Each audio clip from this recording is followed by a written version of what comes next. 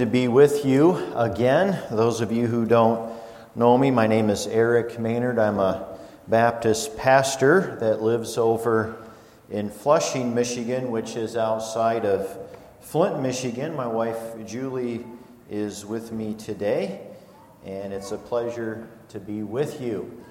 And on our way here, we were rerouted through Hudsonville, and we're going down Buttermilk Drive.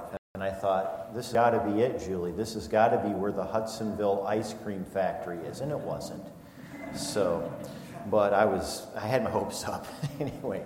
But it's good to be here, and it's encouraging to see the baptism that's happened recently with a young man. And is his name Brock? Is that right? And then you've had new members, and keep getting new members coming in. So praise the Lord. God is at work here at Harbor Reformed Baptist Church, and it's thrilling to be here. Well, our text this morning is found in the book of Acts. We've just read the entire chapter. I'm doing a series on what's called Steadfast Continuance. So we'll have the first message this morning and the second message tonight, and God willing, if you so desire, we'll have some more messages from this passage in the future. But let's pray together as we look into God's Word. Father, this morning we do pray and ask that you would help us to have understanding minds. Make the Word of God clear, illuminate us by your Holy Spirit. And we also pray for responsive hearts that will apply this message to our daily lives. We need your help today, Lord. For without you, we can do nothing, but we can do all things through Christ, who strengthens us. In Christ's name, amen. Well, the book of Acts, the theme, for brevity, for being brief here, is witness to Christ, the witness to Christ. And it spans a period of about 30 years, from the year AD 30 all the way to AD 60, which we find Paul in his first imprisonment. The book of Acts is divided into 3 sections, and it's based upon the theme verse which Jesus gave the apostles in verse 8, "But you shall receive power when the Holy Spirit has come upon you, and you shall be witnesses to me in Jerusalem and into all Judea and Samaria and to the end of the earth." Well, Acts 1-7 is the witness to Christ established at Jerusalem. Then it moves to Acts 8-12, which is the witness of Christ enlarged to Judea and Samaria. And the main character is Peter. And then it moves Acts 13-28, the witness expanded to the ends of the earth. And here the prominent figure is the Apostle Paul. In Acts 2, we read about the day of Pentecost. And in this event, we see the witness of Christ, the witnesses, I should say, of Christ empowered to speak for Christ. That's very important. You and I need to be filled with the Spirit. Now, Pentecost, as we're going to see, was a one-time event. It's not repeated in our life today. We do not have what are called Pentecostal experiences. We are filled with the Spirit, but this was the outpouring of the Spirit upon the church, and they were given a boldness and a gift of languages, which we had read about. One writer says this: the gift of the Holy Spirit given in Acts 2 was the unique gift of spoken human languages, as we see from the description. The visitors to Jerusalem from all over the Roman world were hearing their own languages, the very dialect of their mother tongues. The miracle was that the people speaking these various languages had not been trained in them. Imagine that. This miracle was accompanied by a supernatural sound and what looked like fire settling on the believers, which drew attention to them and their words. The impressive signs and miracle at Pentecost, however, were a one-time event. We are never commanded to experience Pentecost. In fact, we can't. We are also never commanded to somehow initiate our own baptism with the Holy Spirit. God does that for every believer at the moment they are born again. It isn't something to seek out as a deeper experience of the Spirit. But we are to seek to be filled with the Spirit and to walk in the Spirit as we yield to Him. And the point is that the Holy Spirit Himself empowers our witness. He empowers the gospel ministry with spiritual strength and boldness to speak and to witness for Christ. And we also know that in the gospel is the power of God unto salvation. Paul said, I am not ashamed of the gospel of Christ, for it is the power of God, the dunamis, from which we get our term dynamite, the power of God unto salvation to the Jew first and also to the Greek. What's the point? We can and we should have complete confidence in the Spirit's work and also confidence in the power of the gospel for the advancement and the expansion of the kingdom of God upon this earth. We don't have to be innovative. We don't have to try to make it better. We have the sufficiency of the Holy Spirit. I submit the problem with churches today is not that we're not creative enough. We just aren't dependent upon the Spirit enough. How we need to be people of prayer. How we need to be longing to be walking more closely with Christ, seeking Him. Be filled with the Spirit. Well, Peter's sermon, briefly, he tells the crowd that what they were seeing and hearing was the prophetic fulfillment of Joel chapter 2, verses 28 through 32. He goes on to tell them that Christ's death, which they shared a part in, was according to the determined purpose and foreknowledge of God. Well, they were violating God's revealed will in the Scripture. They were at the same time fulfilling, or seeing the fulfillment, rather, of God's will of decree. We know, for example, in Deuteronomy 29:29, the Scripture says, the secret things belong to the Lord our God, but those things which are revealed belong to us and our children forever, that we may do the words of this law. Now, the main thought of Peter's sermon is found here in the 36th verse of Acts chapter 2, which says this, therefore let all the house of Israel know assuredly that God has made this Jesus, whom you crucified, both Lord and Christ. Now, in response to this sermon, which, by the way, is what we are to do with sermons, we're to respond to them. They're not merely for our information, but they are for our transformation. Don't forget that. When you listen to a sermon, yes, you're here to learn something, but you're to do something with it. And that's what we're called to do when we preach, is to preach to the heart, not just the mind. But notice they were convicted. It says they were cut to the heart. Conviction from God's Word, brothers and sisters, is a good thing. It's not a bad thing. The preacher's job is not to say things that make people feel better about living a status quo life. The preacher's job is to tell the truth of God's Word and to exhort believers to obey Christ and unbelievers to believe in Christ. That too is part of the Great Commission, teaching them to observe all things that I have commanded you. And sometimes that is the great omission in preaching.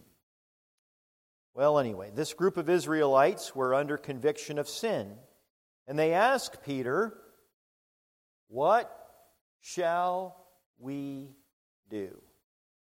And I think of the Philippian jailer some years later asking the same question to Paul, "What shall I do to be saved?"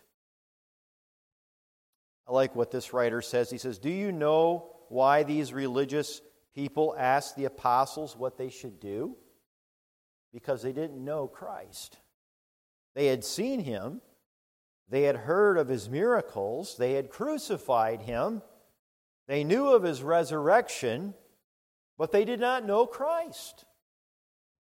They had been exposed to Him, but they had not been transformed by Him." Have you been exposed to Christ but not been transformed by Him?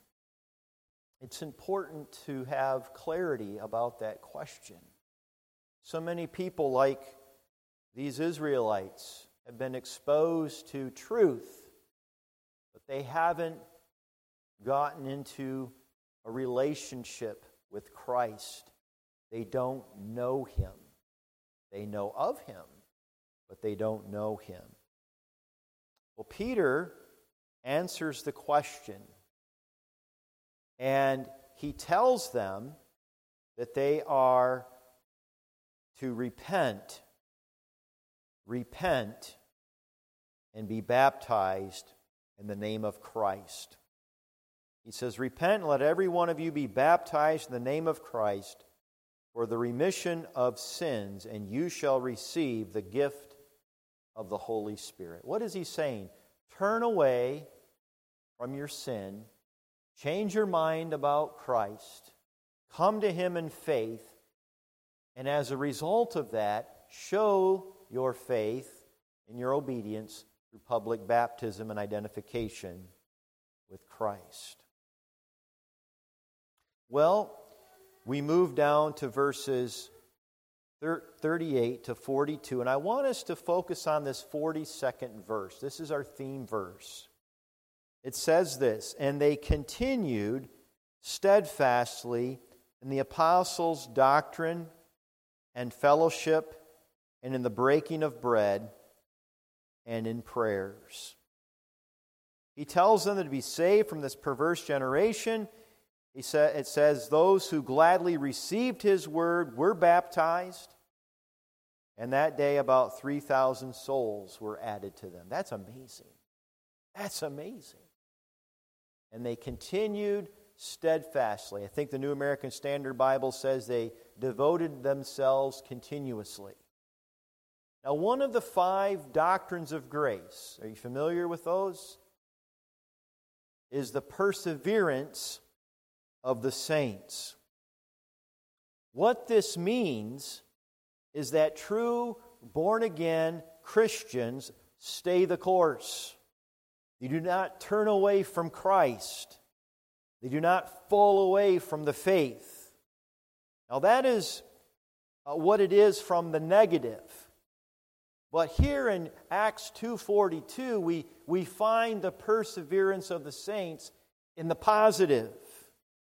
It gives us this doctrine in the positive. They continued steadfastly in the apostles' doctrine, in the fellowship, in the breaking of bread, and the prayers. In the Greek language, the definite article is used for each of those. And when we go through those, we'll see what they specifically mean. It's very important. So steadfast continuance in these 4 areas is a test of Christian reality. When you have a group of believers gathered together, continually devoting themselves to these things, you have a church. And the believers who have responded in faith and have been baptized and who continue in these things demonstrate the reality of their Christian profession. A problem that perplexes many churches is the issue of those who make profession of faith, are baptized, and then later on fall away. And so sometimes pastors and elders and deacons, they scratch their head and they go, did we do something wrong? Did we make the church boring? What happened? Why are these people who once came no longer interested in church? They're not going to church anywhere. It's not that they've transferred their membership, it's they've dropped out. And I think a lot of churches in America have seen this. Just people not going to church anywhere. They just drop out. Well, that's not the issue at all. True believers love each other and forgive each other. So if something has happened, we love each other and we forgive each other. That's what believers do. That's a test of our faith. True believers are motivated, not externally, but internally by the Holy Spirit to attend the fellowship of the saints in the church for corporate worship and prayer. You don't have to bribe them or prod them to be there. They long for the pure milk of the Word to grow thereby.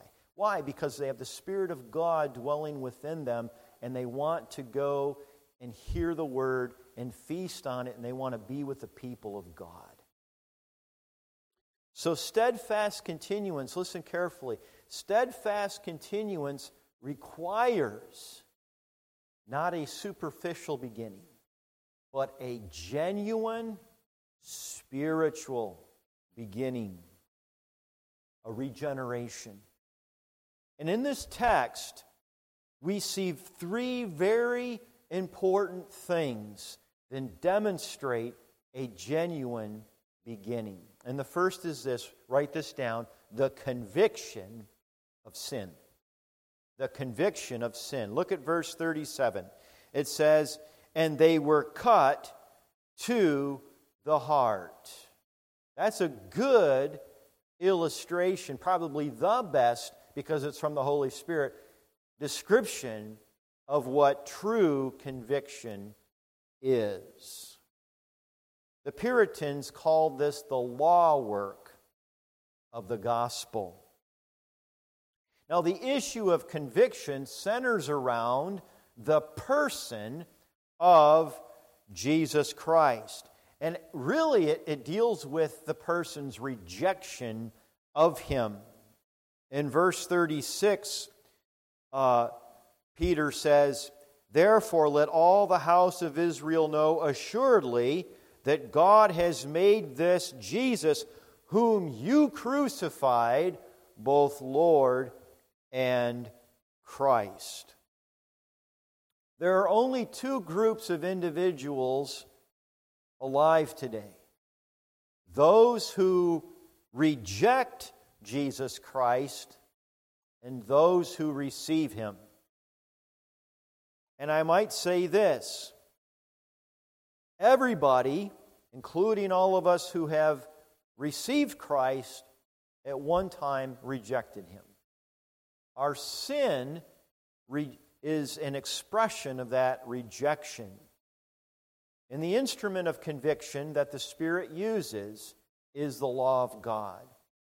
Now, some of you are starting an evangelism course, and I believe if I saw the box last time I was here, it's the way of the Master.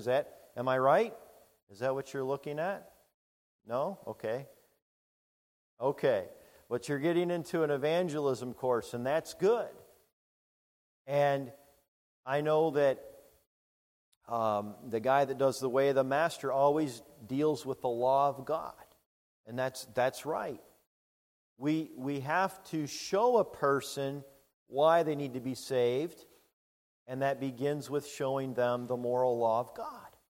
Every person has violated the moral law of God in Exodus chapter 20, and also Matthew chapter 5, where Jesus talks about it's not just outward, but inward. The inward violation of that law. And it's summarized this way. We're to love the Lord our God with all our heart, soul, mind, and strength, and to love our neighbor as ourselves. If you look at the first table of the law, it's love the Lord your God. The second table of the law is the love your neighbor as yourself. We've all fallen short. And the fact is that when the law is used lawfully, it shows that we need a Savior. And so this conviction of sin is absolutely necessary before true conversion can become a reality. And I think in America especially, we sometimes make the gospel, we kind of bypass that. We don't talk about conviction. We just say, would you like Jesus as a free gift? Well, sure. Well, what about sin? What about our separation from God? What about our state? Repentance is important in salvation. Have you ever felt the weight and guilt of your personal sin? What happens in our lives is we're good at being detectives of other people's sins, right? Oh, well, I'm not as bad as so-and-so, or yeah, that person's a real creep.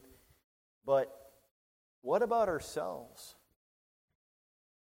Have you seen yourself as the chief of sinners? I submit to you that you're not righteous. No matter what you do, I'm not righteous in and of myself. No way. I'm the chief of sinners. I stand before you today as a sinner saved by grace, received by Christ. Yes, I've received Him, but the important thing, He's received me, and He's received you if you're a Christian. All who come to Him, all that the Father gives Him, come to Him, and those who come to Him, He will in no wise cast out.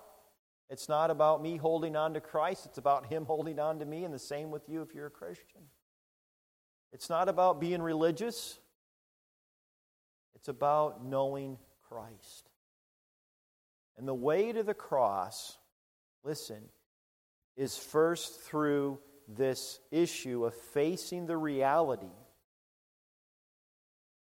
that we're sinners, that we deserve the wrath of God because we have rejected Him.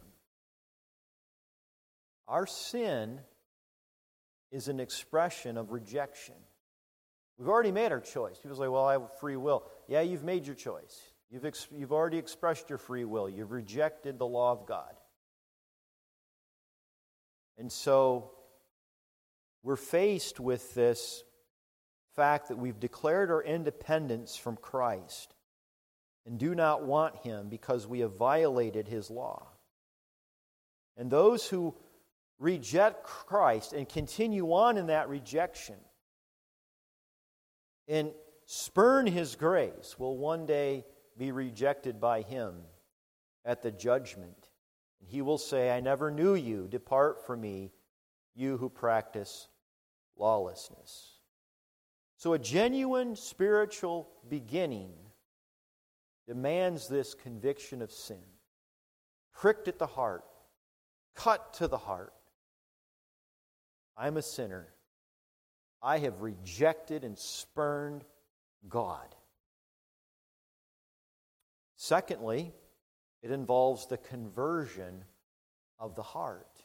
The conversion of the heart. Look at verse 38. Peter says, repent. And notice this, let every one of you be baptized. This is the universal call of the gospel. So sometimes people will ask, well, how do you know if a person is to be saved or not? That's not my business. My business is to say to every single person that I come in contact with, it is the will of God for you to repent of your sins and to be saved. That's His declared will. He's not willing that any should perish, but but all come to repentance. That's the revealed will of God. Now, the secret will of God, the will of decree, is that He comes in His sovereign grace and He effectually calls His elect. And that's His work. That's His business. And I trust Him with that. God's a good God. And we see that here as well. We see that in verse 39, that He says, "This promise is to you and your children and to all who are afar off, as many as the Lord our God will call." There you go. There's your effectual calling. So you have these things working together. So we call everybody, publicly or privately, we come and we say, God has said in His Word, you're to come to Christ and repent of your sins and receive Him. But we know that it's the work of the Spirit to draw people to God Himself. And He does, and He will. But this conversion of the heart involves a changing of the human mind to a spiritual mind. Repent. This is where one sees their sin and their true condition spiritually for the first time and is absolutely gripped by it. They can't shake it. It's where they can't sleep at night because the Spirit's working on them, and this whole thing is bugging them. An example of this would be Christian. Before he's Christian, he's pilgrim. In Pilgrim's Progress, he's haunted by his sinful condition. He sees his state, and he wants to change desperately. An evangelist comes, and he shows him the way. He's got that burden on his back. Remember the story? And he comes to the cross, and that burden rolls away. But that conviction of sin was upon him. That's that burden. Do you have that today? Do you have a burden of sin? Because I want to tell you, if you're feeling that, that's good. Because that means the Spirit is working in you. And my prayer is that I'm preaching, as I'm preaching, or as you're talking to another church member, that as the gospel is shared, that the Holy Spirit will help you to understand clearly this need to repent of your sins and to put your absolute confident trust in Jesus Christ alone. That when you stand before Him, all you can say is, it's nothing that I've done. It's all you, Jesus. You took my sin on the cross and wiped it away, but you didn't leave me bare. You put upon me that coat of righteousness, which isn't my own, but yours. And I'm trusting in you alone. I'm turning away from that. Has that happened to you? Has that genuinely happened to you? I pray that it has, and if not, that it will. It's a changing of the human mind. It's also a changing of hardness of heart to a tender heart. Here's the problem. People hear this who are not saved, and in their natural condition, they resent it because their heart has not been transformed. It's not going to happen through me convincing you or somebody else and arguing with you about it. Conversion's going to happen when the Holy Spirit takes your heart of stone and replaces it with a heart of flesh. And that's what happens. The heart becomes tender and is changed. The prophet Ezekiel, the Lord said this through Ezekiel, "Then I will sprinkle clean water on you, and you shall be clean. I will cleanse you from all your filthiness and from all your idols. I will give you a new heart and put a new spirit within you. I will take the heart of stone out of your flesh and give you a heart of flesh, that is a soft heart. I will put my Spirit within you and cause you to walk in my statutes, and you will keep my judgments and do them. There's a tenderness. The hardness is gone towards God. And this receptivity, this tenderness, this teachability happens. And then there's a change of an insolent will to an eager will, a stubborn will to a yielded will. This is all part of the gracious work of regeneration. So, a genuine beginning begins with the conviction of sin. It moves to the conversion of the heart, resulting finally in a true confession of faith.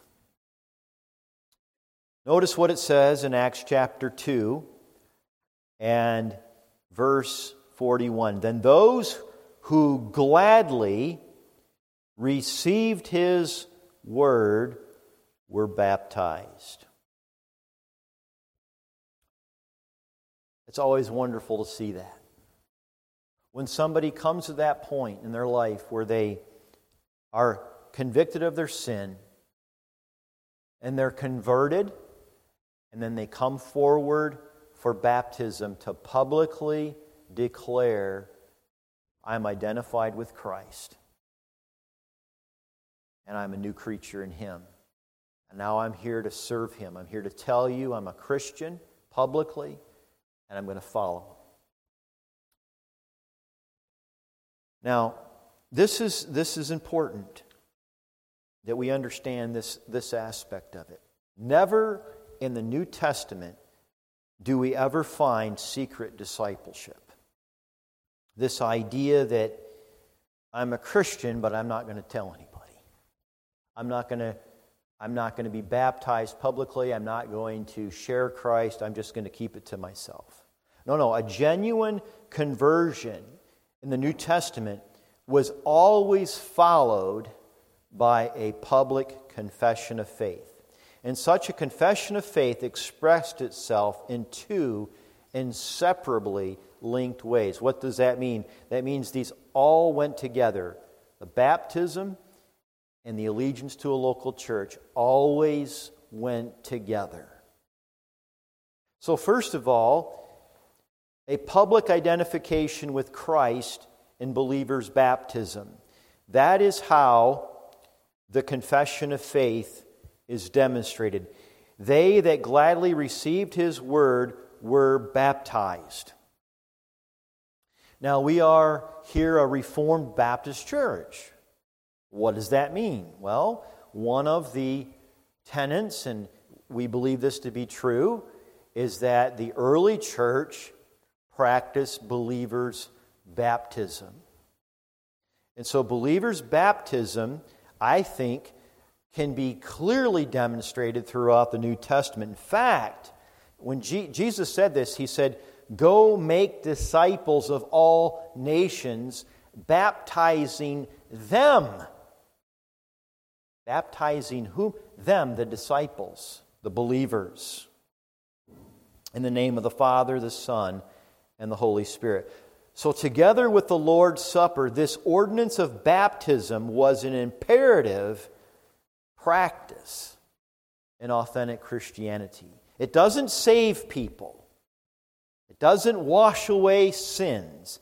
Rather, it's a public declaration of an inward reality of what's happened in a person's life. In fact, it's a picture of regeneration.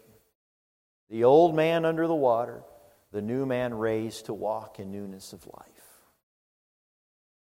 And secondly, this public confession of faith also has a covenanted allegiance to a local church.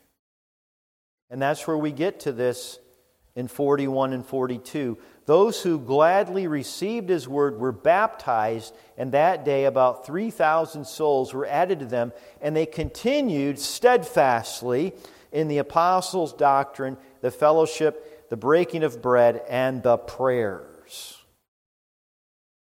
The New Testament does not have any examples of Christians who were not members, active members, I might add, of a local New Testament church. You can't find it. Every individual was associated and an active member of a local assembly. Now, some may ask, what is a New Testament church? Write this down. A New Testament church is a called out local assembly of baptized believers who have covenanted to join themselves together to carry out the Great Commission. Your church has a church covenant. Most Baptist churches do, but here's the problem. We don't understand sometimes the significance of a covenant. We don't abandon ship when things get tough. We're here to serve and love each other. We're steadfastly devoted. If God has called us to a place of service, we continue until He moves us to a different place. We are a baptized group of believers, covenanted to join ourselves together to carry out that Great Commission. The believers were dedicated continually. They were continually devoted to the local assembly for Christian teaching, for fellowship, for Holy Communion, and for public worship. So I'm going to continue this series, God willing, of steadfast continuance. We have seen what's involved in this matter of a right beginning. And God's message has not changed, nor have His methods. Unless we start right, we cannot and will not show steadfast continuance. Now, as Christians, we can waver, I get that. But God wants you and I to steadfastly continue. He doesn't want us to grow weary and lose heart. We have a commission. And this assembly of believers here in Holland has been called forth to carry on that commission. Let's pray. Father, thank you for your word today. I ask that you will write it upon our hearts, use it for your honor and glory, and we thank you for your grace. In Jesus' name, amen.